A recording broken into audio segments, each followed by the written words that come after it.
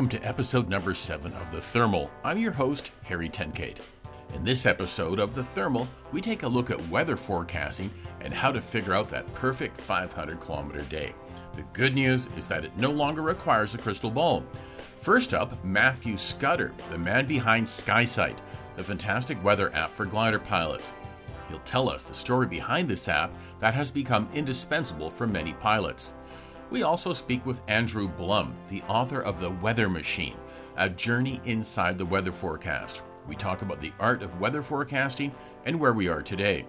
And on Gliding Club Confidential, we go to the Netherlands and the Dalen Gliding Club. Simon van den Ankel, or Flying Simon as he's known to some, will tell us all about his club. We will also speak to a pilot about a mystery glider that was hiding in plain sight, pun intended, at his local gliding club. What is it and where did it come from?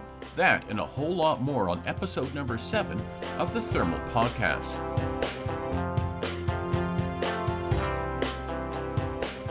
Predicting the weather has evolved dramatically over the last few years, giving glider pilots far greater insight into the soaring conditions in their area. Now, before even starting the drive to the gliding club, pilots not only know what kind of soaring day it will be, but also what kind of task they can expect to fly. Over the years, glider pilots have become familiar with weather applications like Dr. Jack and XC Skies. Many pilots have also become their own weather forecasters by using various public forecasts and interpolating the information for their area. Australian glider pilot Matthew Scudder has gone one step further. Matthew is a very experienced contest glider pilot who has had a number of remarkable flights back in Australia. And in 2015, he was the Junior World Gliding Champion. Matthew's gliding accomplishments don't end there. He has built the SkySight weather application designed specifically for soaring pilots, and it has very quickly turned into the highly successful go-to site for glider pilots around the world. I've reached Matthew Scudder in London, England. Hello, Matthew, and welcome to the Thermal. Thanks for having me. I'm looking forward to it. Now, many of us have wished for better forecasting tools over the years, but you've actually been able to build your own. How did you do it? Talk me through the process. How did I build the weather website? It started for myself, actually, firstly for wanting better forecasts for the Junior World Championships in Australia, and also so I could have a bit more insider information about what the weather was going to be like on the weekend, so I could haggle my colleagues to get on or off on-call duty for the weekend. But how did you figure this out? Most people don't have the tools to figure this out. I started off just doing my own forecasting, reading books, and then later I discovered a RASP from Dr. Jack, and I even set up a few RASPs in Australia, which I still maintain to this day, and it all kind of snowballed from there. I used to be a software engineer, first working for a startup, then a company called Blackboard, and then working for Google doing software engineering. And at least my perspective is modern meteorology is much more applied computer science rather than derivative physical sciences. So that's where I've brought my experience in from engineering large computer setups and operating things at scale towards weather forecasting.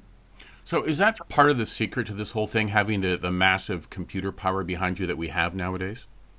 Yeah, well, I'd say the key differentiation in how we do things is that we use cloud computing at enormous scale, which lets us achieve forecasts that I think wouldn't be possible with conventional setups. It's just not affordable to buy $1 million worth of computer equipment and stick it in a rack and then do an hour's forecasting with it a day. With cloud computing, I can run forecasts on 1,000 servers for a couple of hours and then turn them off and stop paying for them. And the cost of doing that is less than the electricity cost if I was to do that in Australia. Wow. What sets SkySight apart from some of the other weather applications we've got out there? Specifically, how does it differentiate itself? Well, I like to think the biggest differentiation is it's actually still under active development. My reason for starting it initially was I got the feeling that technology had advanced, but other products had just been left stagnant. There wasn't any active development going to keep on with the state of the art that was continually improving. So I'd say that's the key differentiator. And from that, I think we've built a really nice interactive user interface that utilizes the power of your computer to deliver a really nice Slippy map and interactive functionality to give you all different ways to slice and dice the weather. And that enormous computer power we talked about lets us deliver quite accurate forecasts using the full resources of what's available today. Now, you managed the British junior team last year at the Worlds. How did using SkySight play into their victories? How did that help? The biggest thing for us was overlaying their position on top of the weather map. So we had that set up on the ground so we could see where they were in relation to the forecast. That was a real key differentiation, I think, that helped us succeed at the Junior Worlds. But of course, having access to the so there wasn't any weather information, say, that we had just for us or anything like that. But having access to those forecasts and knowing all how it worked certainly was some advantage, yeah. So you were doing that in real time, and were you able to then communicate with them? Yep, that's the role of the team captain, basically, is to try and steer the gliders around the sky. And we were able to do that in relation to both the forecast, the satellite picture, and the rain radar, which on a number of days was really critical in the Worlds at Hungary. So how do you see SkySight evolving in the next couple of years? How more precise is it going to get? Well, the biggest recent evolution is we've partnered with the Deutsche Wetterdienst, which is the German weather agency. They have a product called TopTherm and PCMet, which is basically a German-only product, but Germans are the majority of glider pilots. And that's quite a legacy product now, and they've partnered with us to develop the next generation of their product. And as part of that, we've now got access to all of their weather models as well. So we're utilizing their weather models for some purposes now, and our weather models for other purposes. So they've got the capacity to update their weather model every 3 hours, and they're using very recent data when they're doing that. So if you look at SkySight now, at least within Europe, you're able to select whether you'd like our weather model, which updates a couple of times a day, depending on what time of day it is, or their weather model, which updates every 3 hours. So that's one of the biggest areas of improvement in weather forecasting at the moment, is the focus on the real short term, getting those latest observations and getting a new weather forecast out very quickly. People call it nowcasting. And we've now got access to that built into SkySight as well as our weather model. So our weather model, of course, has different advantages. It's much more detailed than you'll get anyway, even than from nation-state models like other models available at DWD. So it really resolves wave and convergences and subtle terrain effects a lot better. So I find this fascinating. So you've been able to use existing resources that are out there, and you've been able to bring them all together into your app, SkySight, which is then able to use all this tremendous computer power out there to work the system. It sounds ingenious the way you went about it. Yeah, well, that's the idea, to try and use the best of what's available and make up the shortfall ourselves where it's not otherwise available. Now, do you see other applications for this? I mean, it's great for soaring pilots, but what about, sailboat racing? Sailboat racing, I'm probably not going to dabble in, just because there's a really strong competitor already there. And I've had a good close look at what they offer and realized, yeah, these guys are pretty good. I don't want to mess around there. But general aviation is an area I'm actively targeting.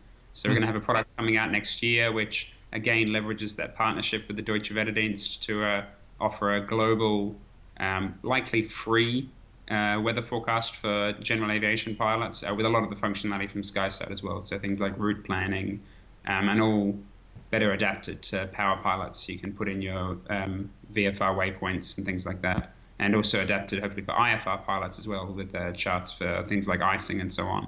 I'm not quite sure where that product's going to go long term, so I'm going to make it free initially, and then we'll see where the interest is and pivot it around from there. So I gather this is now a full-time job for you? Yeah, I've been working on this full-time for about 3 years now. And I gather with the number of subscriptions you have that this is also, you're able to make a decent living out of this. Yeah, for sure. And I also have a couple of other people working with me as well now. Ah, fantastic. Do you ever look back at this process and are you surprised that you've gotten so far so quickly? Well, when I left Google, I wasn't sure if I'd be finding myself back there in a couple of years' time or not. But things grew quite quickly, particularly last year when we really cracked the European market, and things have grown very rapidly from there. So what's the rough number of subscribers that you've been able to get? I'd rather not say the rough number, but I can tell you I think we're the second biggest gliding weather forecaster, at least within sailplanes now. And who's the first? I'll have to let you guess that, I'm afraid. Okay. So, other than coming to terms with figuring out all the weather forecasting stuff and turning SkySight into this great tool, you're a competition glider pilot. You've got all sorts of stuff under your belt. Talk to me a little bit about what's happening on that front, on your own flying front. Well, I did a lot of time building myself up towards the Junior Worlds in Narromine and had a very successful result. And after that, you were the junior world champion. That's right, in 2015 in Australia. But after that, I've kind of taken a little bit of a break. And it was just last year that I sort of got back into it. So I flew the Worlds in Poland and also in the Czech Republic and came fourth in the Senior Worlds in the Czech Republic. Mm-hmm. And now I'm starting to really get back into it. So next year I have a new glider arriving. I've ordered a Dyna 2 with an FES. Mm-hmm. And I'm really hoping to hit it hard next year. So I've got a full calendar of competitions, including, I hope, both World Championships. And, hoping to get back on the horse again. Now, but you're in London right now, and I understand you're off to Namibia later this year as well to do some flying down there? Yeah, so my short-term calendar is London until December, and then in December I'm in Namibia, and then I'm in New Zealand from January until March. But that's not strictly gliding related. It's my partner has a internship down there, so we're going down for 3 months while she does that, but I'll definitely be making the most of the local gliding weather while I'm there. That sounds lovely, spending time down in Omarama. It's beautiful. Now, where are you going to have your glider delivered? Is that going to be back in Australia? No, that's going to come to Europe. I'll pick that up from the factory in April next year and then fly the whole season again in Europe, and who knows after that. I'm not sure where I'll end up the following year. Now, with SkySight, it's obviously been hugely successful. Do you have other projects underway that will help with your gliding competitiveness? Not so much. I'm fairly closely attached to the company that makes the Dyna 2, the Avionic company. Mm-hmm. You might know them from the trailers they make. They make quite nice trailers as well. I think they're called AVG is the brand name on the trailers. Okay. And they're also making the Dyna 3 as well. And I've been working with them for a couple of years now to try and make sure that both the Dyna 2 and the Dyna 3 are real successes. And I'm hoping to capitalize on that with this Dyna 2 that's arriving next year. Now, what made you choose that particular glider? I mean, there's a lot of stuff out there. I mean, I had Ace Jonkers on the show a couple of months back, and those gliders are pretty sweet. Yeah, they're definitely beautiful. But I did quite a lot of thinking about what kind of glider I'd like next, and I do like the smaller gliders better. I've never really got along with the kind of 18-meter, 20-meter size gliders as well as I have with the 15-meter gliders. Mm-hmm.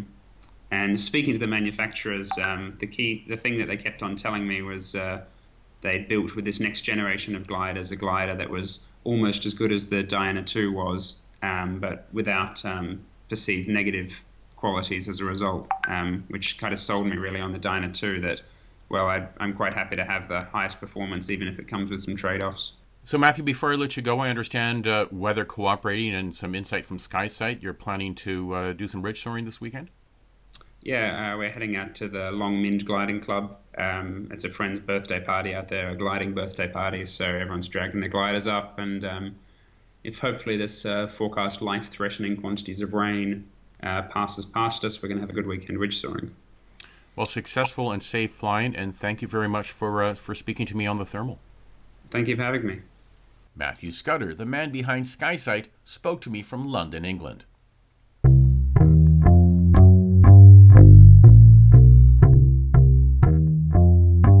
2020 marks the 25th anniversary of the first International Vintage Sailplane Meet at Harris Hill in Elmira, New York. It's a great place to fly and the gliders are amazing. Whether you're into wood or glass, there's something there for every pilot. The dates are July 4th to 11th, 2020. Hope to see you there, and look for the yellow and blue LK with Canadian registration and say hello. Make sure you stick around because later in the podcast we'll hear about a mystery glider that was discovered in the rafters of a gliding club north of Toronto.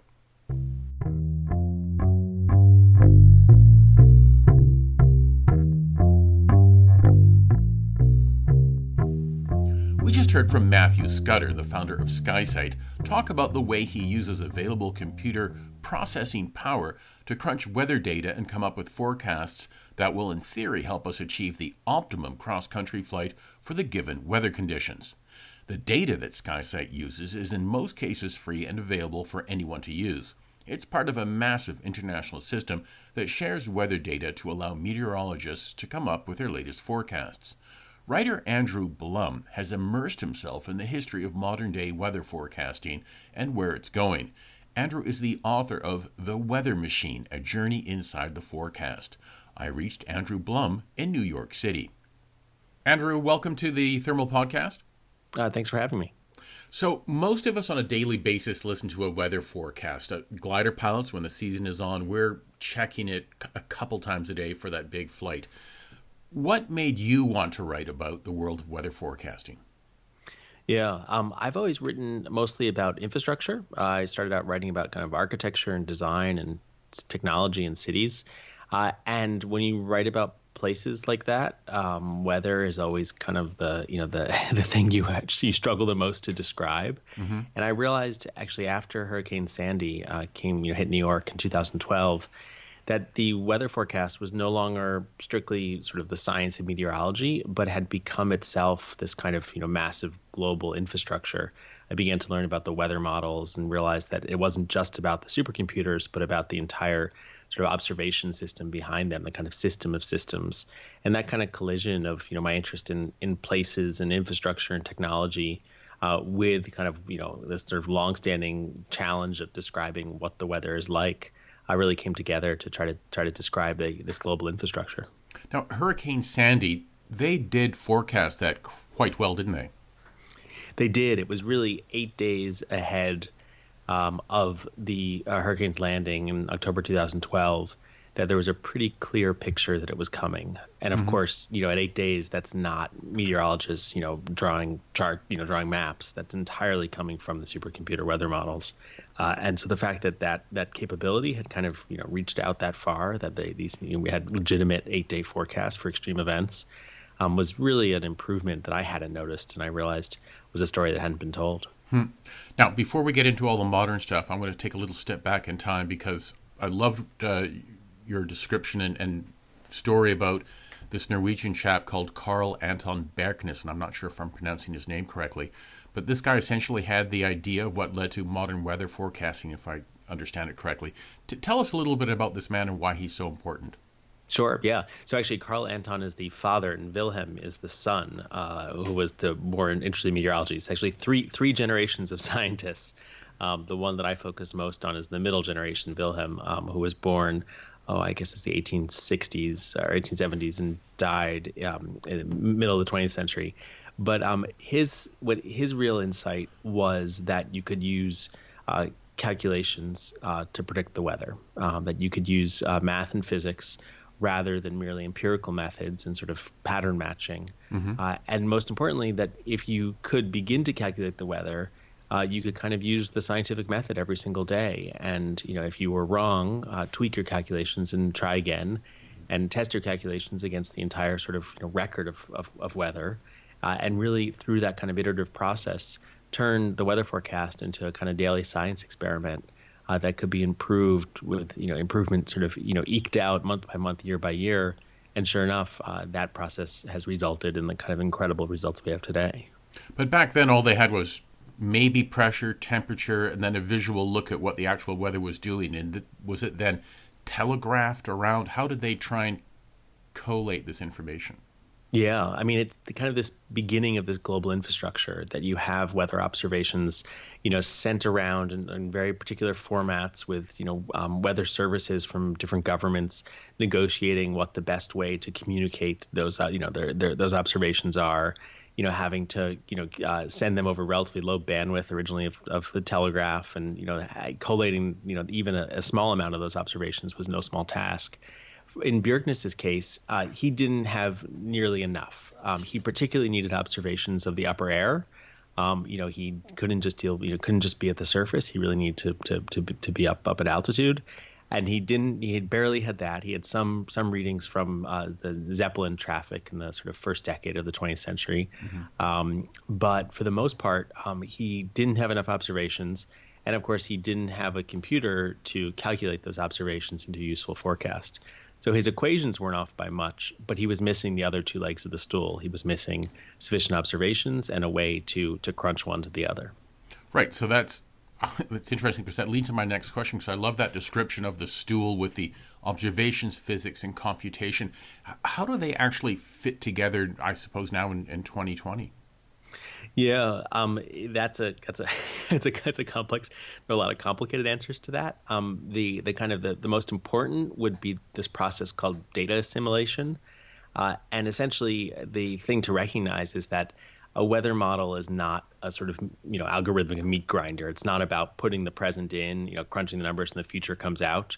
On the contrary, a weather model is a kind of ongoing concern. It's an actual simulation, a model of the Earth's atmosphere. And every 6 hours or 12 hours or 1 hour, however often your weather model runs, it's essentially comparing its last forecast to the latest observations and adjusting the models slightly to better match the observed atmosphere. So you can kind of picture these kind of two Earths spinning side by side, and data assimilation is that process of comparison, that process of assimilating the observation data into the model. And that's kind of, it's an imperfect metaphor, but that is kind of the stool itself. It's a great visual metaphor when you describe it like that. Yeah, I mean, I was so suspicious when I first started this that it was all about the supercomputer. It's never all about the supercomputer. It's always about the kind of human process of improvement, inch by inch of getting our simulated weather to better match our observed weather. Of course, with the special feature that the simulated weather can be run forward faster than time to give us these useful things called forecasts that we have very easy access to. But the two things of the supercomputers and the amazing data that they can now acquire via satellites and instantaneous observations from around the world, I mean, those two things together are, from what I've been reading as well in your book, are what's making all the difference. Is that right? Yeah, I mean, it really isn't until the modern satellite era, call it the last 20, 25 years, that the weather models really came into their own.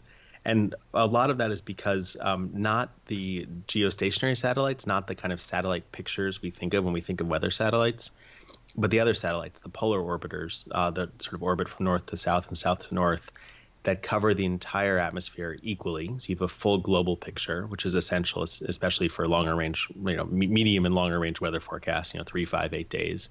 And they also provide more quantitative measurements compared to the sort of the visual, the visual observation of the geostationary satellites. And it's those quantitative measurements that have been so helpful for calculating the weather in the weather model.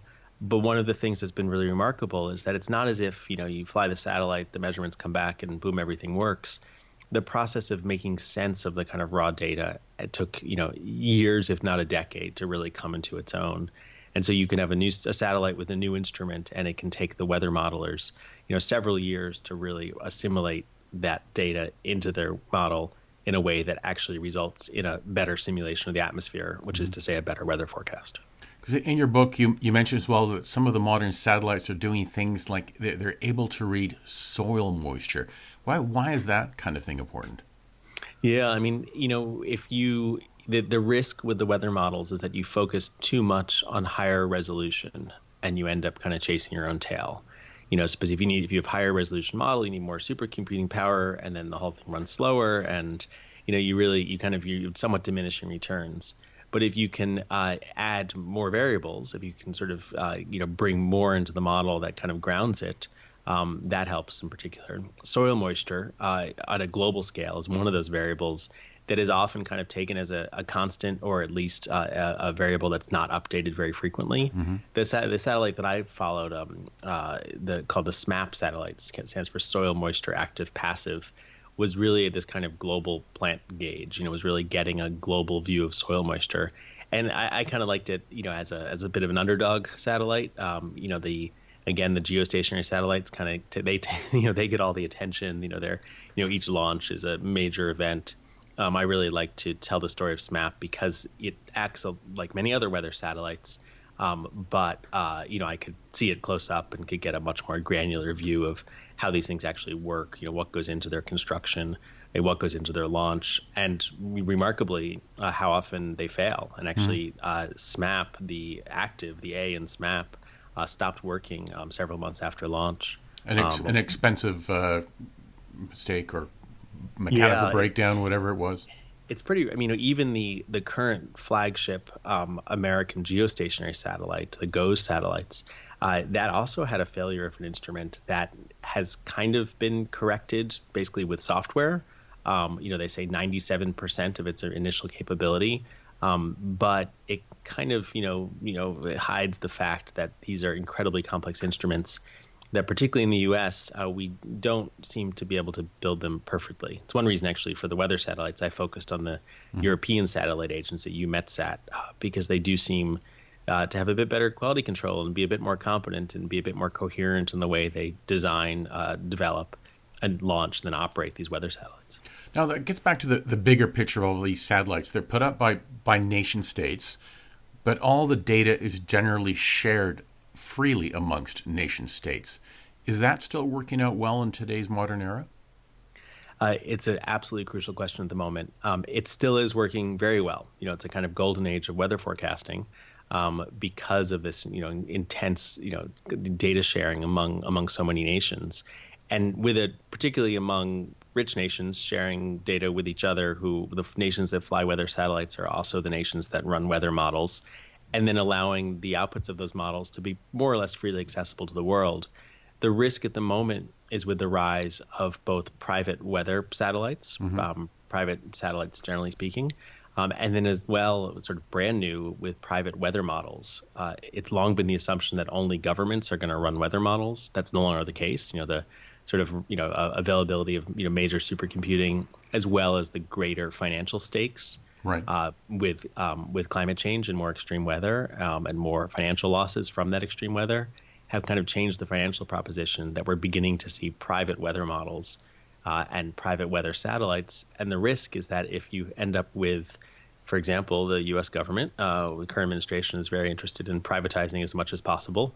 And so if you have private weather data, then there's the risk that the sort of spigot is turned off and everybody stops sharing this information that has essentially been freely shared for 150 years. And is that a serious risk in your opinion?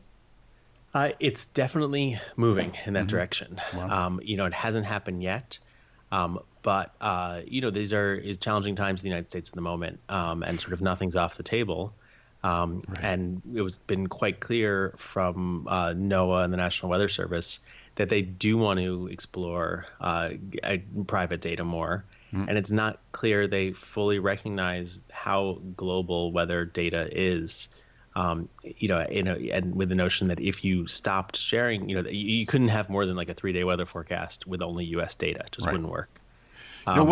Just to interrupt for a second, when we talk about these private corporations, one of the things in your book that also caught my attention was your suggestion that everybody's smartphone could be turned into its own little weather station and data center for the weather, and companies like Google will be able to access that and not share it. Is that something that we're looking at into the future?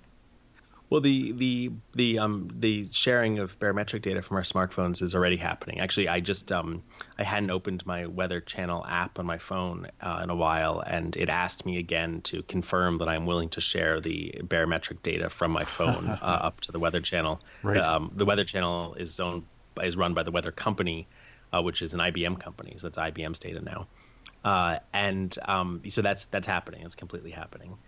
Again, as with so many of these things, they are sort of obscured by a lot of complexity.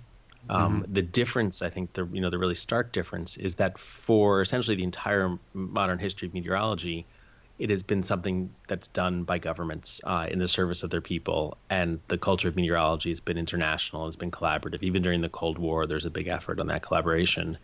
And now, we have incredible capabilities with new weather forecasting, and we also have very high stakes with new weather. And and we have a world, of course, where so much is divided between the haves and the have-nots, and the sort of implication that people will happily pay more for better weather forecasts creating a kind of two-tiered system where the weather forecast has always been a public good seems quite self-evident. Yeah, yeah.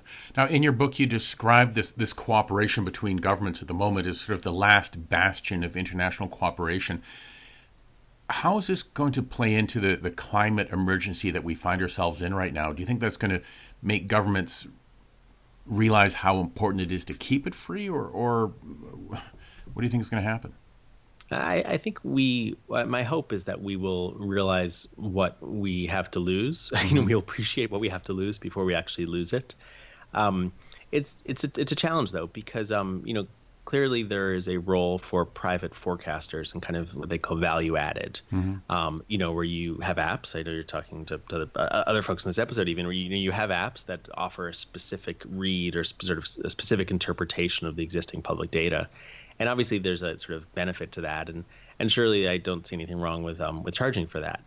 The risk, I think, is if the basic system of protecting life and property, which is the sort of generally speaking the mission of National Weather Services, if that is begins to be split, and as well as if you have an erosion of the sort of public global weather forecasting system in favor of the kind of alternative private system that's run.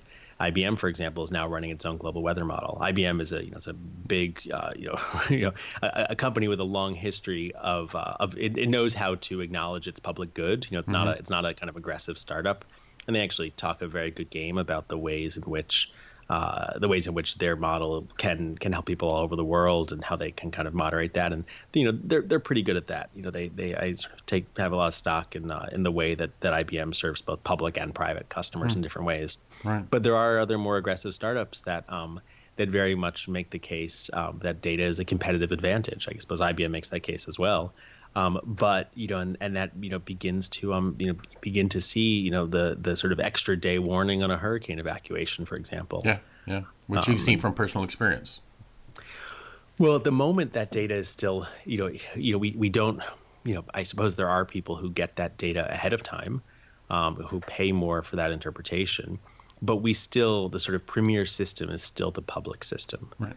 And so the question would be, for extreme events, for events that really can be very harmful for people, does this private system, lead to folks, willing to pay for it, get a jump on those kinds of safety issues? Or is our public system eroded because we stop supporting it and instead rely on a sort of narrower distribution of private data? Right. Now, that's all very important, of course, for our general health and welfare of nations and cities and people around the world. But one of the reasons I'm talking to you is that of a glider pilot. And I can tell you from personal experience, the weather forecasts have improved dramatically over the last 20 years or so. Yeah. Your book is called The Weather Machine. What is the weather machine of the future going to look like? Take me 20 years into the future. Yeah, well, it's easy to go 20 years into the future because you can see how far we've come in 20 years. I mean, today is a great example. It's we're talking the first couple of days in December, and there's this big winter storm coming the East Coast. And going back 5 or 6 days, the forecast was for, at least in New York City, rain to snow to rain to snow from Sunday morning until Monday afternoon. And that's been a pretty good forecast. It's for a long time out. It's been clear there will be a storm with impacts. Right. But it'd be very interesting to begin to sort of trust, to both have the kind of higher resolution and kind of time and space to know that the storm bands are going to come at 4 o'clock, not at 2 o'clock. We have the beginnings of that, but we don't. But we could always use more precision, and we could always use, of course, more accuracy, which is to say a higher degree of confidence in the forecast.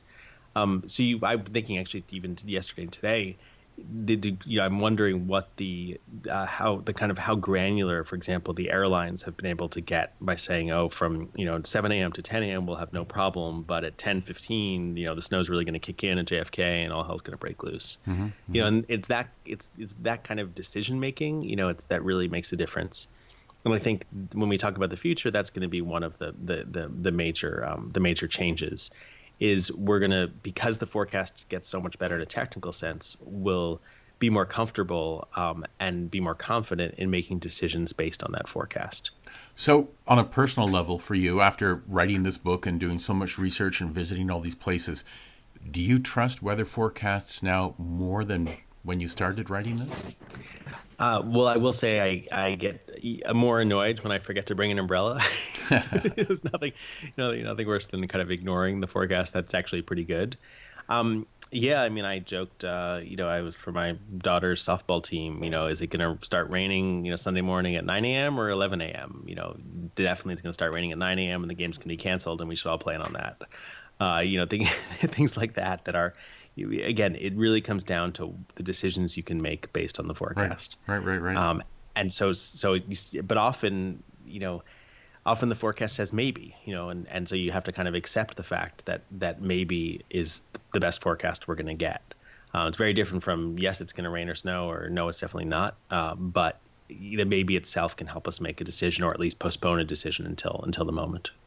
But the modern day weather machine, the one that we have right now, really is a remarkable forecasting machine compared to what it was just a few decades ago. And I'm impressed by it every time. Yeah, no. Are you more attentive to the kind of nuances of winds? At what point is a forecast useful for you? Do you need it 5 days out so you can kind of make a plan to go up, or is it really about the kind of small scale features, a few hours before? Well, for glider pilots, we generally start looking a few days out, and then we hope that the model keeps recognizing what we want and it keeps heading in that right direction, and then people will start taking days off and constantly checking the weather. And of course, the closer you get, the more detail you're going to get and the more assured you are going to be of the forecast. But it's remarkable. I was talking earlier, as I mentioned, to Matthew Scudder and his application SkySight. It is remarkable the difference forecasting tools are making now for what we do here in the gliding world. Yeah, no, absolutely, and what a thing to be able to say, okay, I better take make the decision on Monday to take Thursday off because the forecast, the weather's going to be right. When 10 years ago, 20 years ago, that would have not been as confident. Yeah. Andrew, it's been an absolute pleasure speaking with you. Next time you're in Toronto, make sure you give me a call, and in the summer we'll go for a flight over Southwest Ontario. Oh, it's very tempting, very tempting. Thanks very much for your interest. I appreciate it. Take care. Bye-bye. Bye-bye. Andrew Blum spoke to me from New York City. His latest book, The Weather Machine, is available at fine booksellers everywhere. This month on Gliding Club Confidential, we go to the Netherlands, a small country with a significant number of gliding clubs and a membership that's passionate about the sport. Simon van den Enkel, or Flying Simon, is a member of Zweefvliegclub Delen, or the Delen Gliding Club, and I've reached him in Delft, the Netherlands. So Simon, talk to me about Zweefvliegclub Delen, and where is it located? Very well. Your Dutch pronunciation is still very good. So Zweefvliegclub Delen, it's the club I've been flying for the past 9 years, if I'm correct. Really a beautiful club, a very diverse club. It is located on Vliegbasis Delen, or Airbase Delen. It's a sort of a sleeping airbase, so they only fly there with helicopters on weekdays, and in the weekend days we can fly there. And it's located at probably the best spot in the Netherlands for gliding. So it's a national center, it's a national park called the Hoge Veluwe. And although the Netherlands is as flat as a pancake, it's 40 meters higher than the rest of the Netherlands is. So thermals will always start at the Hoge Veluwe, and so it's great gliding there. So the conditions, are we just talking thermals of course nothing else, right? It's flat, it's Holland. It's completely flat. So for ridge, for wave, we always have to travel to another country. But the Netherlands is actually as flat as a pancake. So how high can you get on a good day? So on a good day, I guess we're normally about 1,500 meters is our average cloud base, I would say. On great days, we can go over 2,000, but we have some troubles with Schiphol as well. So we can only go up to either flight level 65 or flight level 95. So Schiphol is the big airport in Holland, the big international airport. So we're talking airspace issues. Yeah. Talk to me about the airfield itself and what kind of runways. Are they paved? Is it grass? What do you have? So we have two grass runways. We either start in the northerly direction or in the southerly direction. But it's a huge airfield. So because they practice there with the helicopters, it's still huge. So we have pretty much all space. But the airfield has a great story because it was built by the Germans back in World War II, and they didn't want the British and the Allied forces to see that it was a German airfield. So all the bunkers that are made on the terrain, they look like farmhouses. But then if you step inside them, they have a 1 meter thick wall, so they're actually just bunkers. So the whole airfield is sort of disguised as being a Dutch village. One great story that we have at Delen is that the Germans painted the airfield once. So they painted all these craters on the runway so that it would look as if it was bombed by the Brits. So when they flew over, it actually looked as a bombed airfield.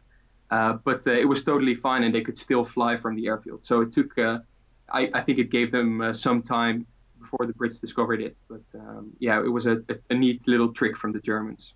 And this also isn't too far from where a lot of those gliders landed for Operation Market Garden in the battle for the bridges over the Rhine. Yeah, it's actually very close. So some of the veterans come back to Arnhem each year, and they're also flown around in a few of the gliders. Huh, cool. Now, your club, what kind of launching method do you have? So we usually fly with winch, but we have aerotow possibilities as well. We have a 3-kilometer runway, so sometimes we do aerotows as well. Wow, 3-kilometer runway, so you must get pretty decent winch heights. We get decent heights. I think last weekend they even went up to 1,000 meters from the winch. Wow. And this winch itself, is it a single drum winch, or how many cables? It has 4 cables. Yeah, so they're pretty much the standard in the Netherlands, I would say. So talk to me about the fleet that you have. Yeah, so we have a lovely ASK-13 to start off with. It's not really our training aircraft anymore, but sometimes we make some fun flights on it. It's in yellow. And then we have the ASK-21, so our trainer aircraft we make your first starts on. An ASK-23, so the solo aircraft. And then we get into the sort of the competition gliders. We have an LS-4, a Discus 2B, which is I think my personal favorite. We have an ASW-28 with 80-meter span, and the pride of our club, a Geodiscus XLT. Right, nice gliders, all very nice gliders. How Indeed. big is your club? How many members, and what are the annual fees like? Is it affordable to fly there? Yeah, we have about a bit more than 70 members, and with us it costs about 800 euros a year to fly. But what is nice in our club is that that everything is included. So also if you take a glider to a different airfield, then you don't pay any extra fees. So that's quite nice. Nice. Now, if a visiting pilot, like for example, a Canadian pilot were to show up and try and go for a flight, how would that work out? Well, if you show up, then I'll definitely fly with you. It is a bit more difficult with us though because it's an air base. Mm-hmm. So you always have to say to our military that you're coming to fly. Right. But it's definitely possible. Yeah. So Simon, finally, what's the best thing about your gliding club? Well, that's a good question. But I think it's probably how diverse our club is. So you already see that in our fleet, that it's quite balanced. But I would say there's really a place for everyone. So there's some people who are competition pilots or want to be world champion one day. But there are also people who just want to have a fun flight, just see beautiful Netherlands from the air, and think that is enough. So I think we have people from all ages with all kinds of motivations to fly, and I think that's the best thing of our club. Excellent. Well, Simon, thank you very much for talking to me about Zweefvliegclub Delen, and I hope to visit sometime. Yes, let's make it happen. Okay, cheers. Take care. Bye-bye. Goodbye. Simon van den Enkel spoke to me from Delft, the Netherlands. Simon is a member of Zweefvliegclub Delen. If you want to find out more about this club, go to www.zcdeelen.nl. That's www.ZuluCharlieDeltaEchoEchoLimaEchoNovember.NovemberLima. Now a quick note about our sponsor, Fox One Corporation, the place to go for all your gliding avionics, instrumentation, and software needs. Dave Springford is the man behind Fox One Corp. He's a world-class competition pilot and knows what he's talking about. So get in touch with him at foxonecorp.com and talk to him about your gliding needs. That's foxonecorp, all one word, .com. Many of us have seen them abandoned and rotting away in old trailers, stuffed in a corner at the back of a hangar, suspended from a hangar ceiling, or hidden in the rafters. Forlorn gliders that have been collecting dust for decades. Garfield Ingram noticed a mystery glider at his club, York Soaring, which is about 2 hours northwest of Toronto. I've reached Garfield at his office in Toronto. Hey Garfield, welcome to the Thermal Podcast. Thank you very much. It's great to be here. So this mystery glider, it's intriguing. Let's start from the beginning. What piqued your interest in this, pile of old wood that was on top of the rafters in your hangar? Well, I've always had an interest in military history and in aviation history, and just a love of airplanes. And the glider had come to our club a million years ago when we absorbed another club that came from Tottenham. It was Pioneer Soaring, and they brought their fleet over, which included 233s. So I was able to see one of those for the first time, and we've been using them ever since. But part of the assets of that club was this old primary glider. And it was uncovered by, it didn't have any fabric on it, and it was bits and pieces, and it had been hanging in their ceiling for a number of years, and they brought it over, and then we hung it in our ceiling. So when I was a kid, I actually took it home to my apartment, got it, I don't know how I did it, got it shipped. I was in high school, and I thought it'd be great to restore it, but I quickly learned that you need money and you need space, and my space was there as a favor, so that was kind of running out, and I certainly didn't have any money as a high school student. So that was it. It came back to York Soaring, and then it hung up in the ceiling. So, so it's always been of interest, but it was pretty well forgotten there for decades. And we had a bad day at the club as far as weather goes. It just wasn't flyable, and we had an air cadet camp from Hong Kong, and I said, "Hey guys, let's have some fun." So we went over to the garage where it's hanging, and we took it down, and I thought, let's reassemble it, and let me take a really, really good close look at the airframe and see if there's any little clues as to what it was or what it is. So that's kind of how that all describe started. it to me. What does it sort of look like? This what's left of this glider, or what, you know? Well, it's you've got a pretty knowledgeable audience there as glider pilots, but if they don't know, a primary glider is basically an A-frame truss made out of wood, and then it's got wood wings. So the typical spar, ribs, that sort of thing, all made out of wood. So when you fly it, you're sitting out in the open, and you have a seat and air. That's it. But a curious thing that was part of this are these metal booms, and I knew that they were part of the tail, and so basically there's the skeleton wings, the skeleton tail, and then this A-frame truss, which is essentially the fuselage. So it was all taken apart in pieces. So I sort of did a Google search. You know, it's great. You know, you find pictures there. So that's what it looks like. And I sent pictures to a museum in Lasham, England, and they've been great. And they identified it right away. They said it's a Slingsby T3, and there are no other ones in the world that they know of. Really? So this is the only. So you now know it's a Slingsby T3, and it's the only one in the world? That's correct. Yeah, which was really exciting. It suddenly became more exciting. I know that there are a number of primary gliders around. In fact, you can go on YouTube and see people who have restored these things that are actually flying them. But this particular version was actually designed. The tail was designed by Wolf Hirth, if I have the name right. Right. And the standard primary glider that was used during World War II by Germany was the SG-38, and that version really got proliferated all over the world. It's a very familiar kind of aircraft. Hirth wanted to, I guess, lighten the structure or something, and dispense with the back part of this truss, and replaced it with these metal tail booms. So it's very distinctive, and there's basically two V's that go back and support the tail, much like an airplane from World War one of the old pusher aircraft. Right. Very similar kind of thing. So that made it distinct, and lo and behold, we actually managed. The booms of this thing were actually gone, and I had another young fellow from the club. We went around and we just went in every nook and cranny, and we found them. In another part of the glider club, we found the booms had been stored away up on a roof. So you've got a complete glider then? Pretty well. There's a few things missing. Like when I was a kid and I took it back to my apartment way back when, there was everything was there. What's missing now is the rudder, the vertical stabilizer, the seat, the stick, and the rudder bar. So those are fairly important. I have a feeling they're probably hanging on somebody's basement wall.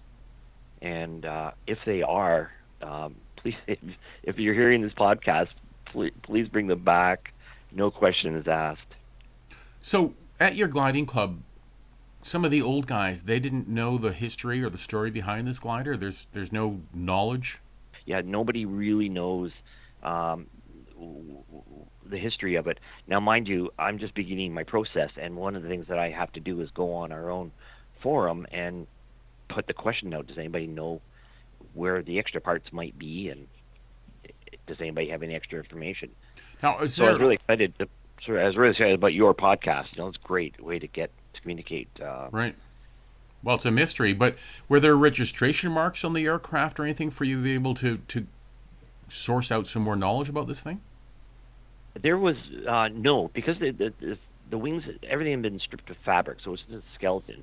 But one of the reasons why I took it down was that I know from aircraft restoration, if you want to find out about the airplane, you got to look for a data plate, a serial number that's been stamped somewhere. Mm-hmm. And a young lady named Molly up at our club, one of our instructors, looked at it carefully, and she discovered the serial number that was penciled on one of the ribs.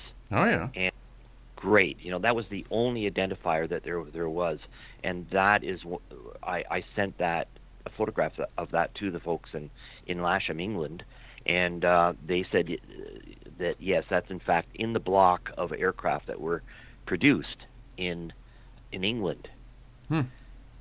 But it led to another mystery in that I looked at very carefully at the bolts. Like, there are bolts that are holding on brackets and things, and the heads of them are marked with Stelco, Stelco, which is a Canadian steel company based in Hamilton. So, was it a kit maybe that was bought and made in Canada? I don't know. And then I started to look even closer, and I put the wings side by side, and I started thinking, oh, these are kind of slightly different. And there were a couple little differences to it. Somebody had installed compression struts into one of the wings, just these metal tubes that they kind of stuck between the two spars. And then there were the little plywood brackets and things like strengtheners that they put in at joints. A couple of them were slightly different.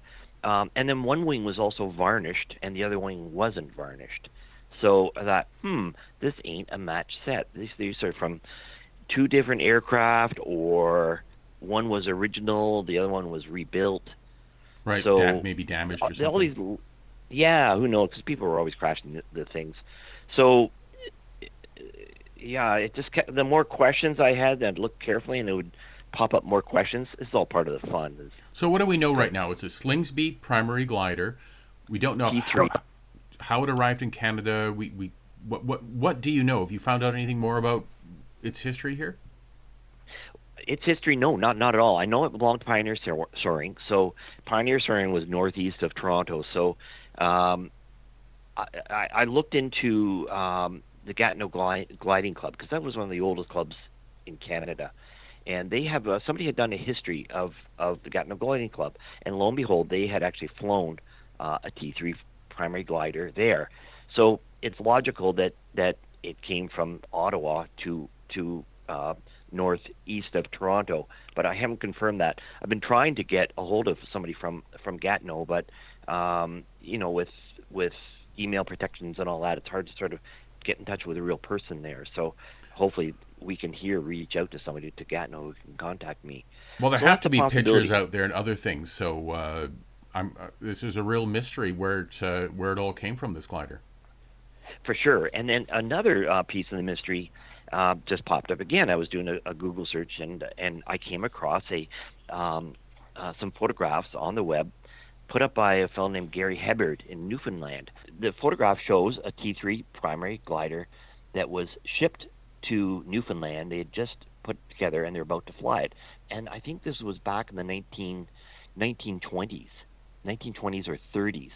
So this may have actually been the first glider in Canada, if it's in fact the same one.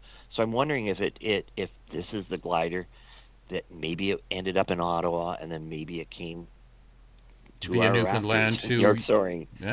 Yeah. So I'm trying to connect the dots here, and there's tantalizing little hints here and there, and I'm trying to put it together. So I'm waiting. The fellow Gary Hebard in Newfoundland, apparently his father flew it, and I believe he's passed away now, but he does have some information. So I used to belong to they had one. It was called the Newfoundland Aero Club. Probably doesn't even exist anymore. And who knows? It is the same type of glider. So before I let you go, what are the plans, or do you have any plans yet for the aircraft? Is it a potential rebuild? Are you going to bring it to static display? What are you guys going to do with it? I'm open. I'm right now. I'm just trying to find information, find out what it is, and I'm going to present to the board of York Soaring some possibilities of what they can do with it, because it's an asset of York Soaring, and it'll be their decision.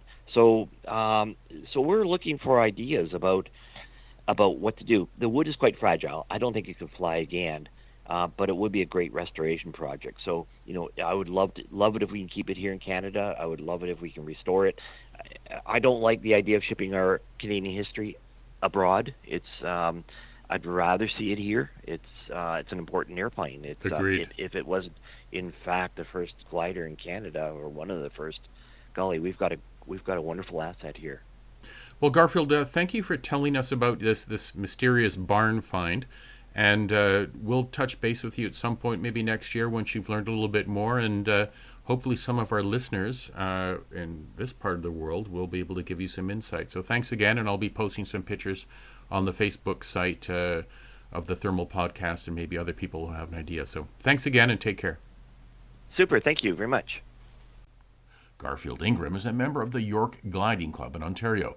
He spoke to me from Toronto.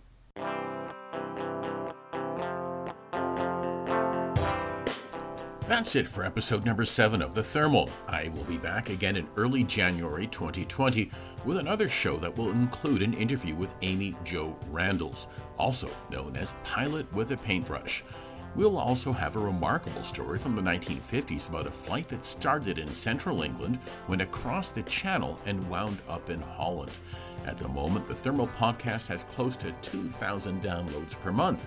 I'm hoping to grow that number to over 3,000 by episode number 12. Tell your friends and show your mother how to download as well. Finally, if you have any good interview ideas, please let me know. I can be reached at the Thermal Podcast, all one word, at gmail.com. That's the Thermal Podcast at gmail.com. Thanks for centering the Thermal Podcast. See you next time. I'm Harry Tenkate. Fly safe.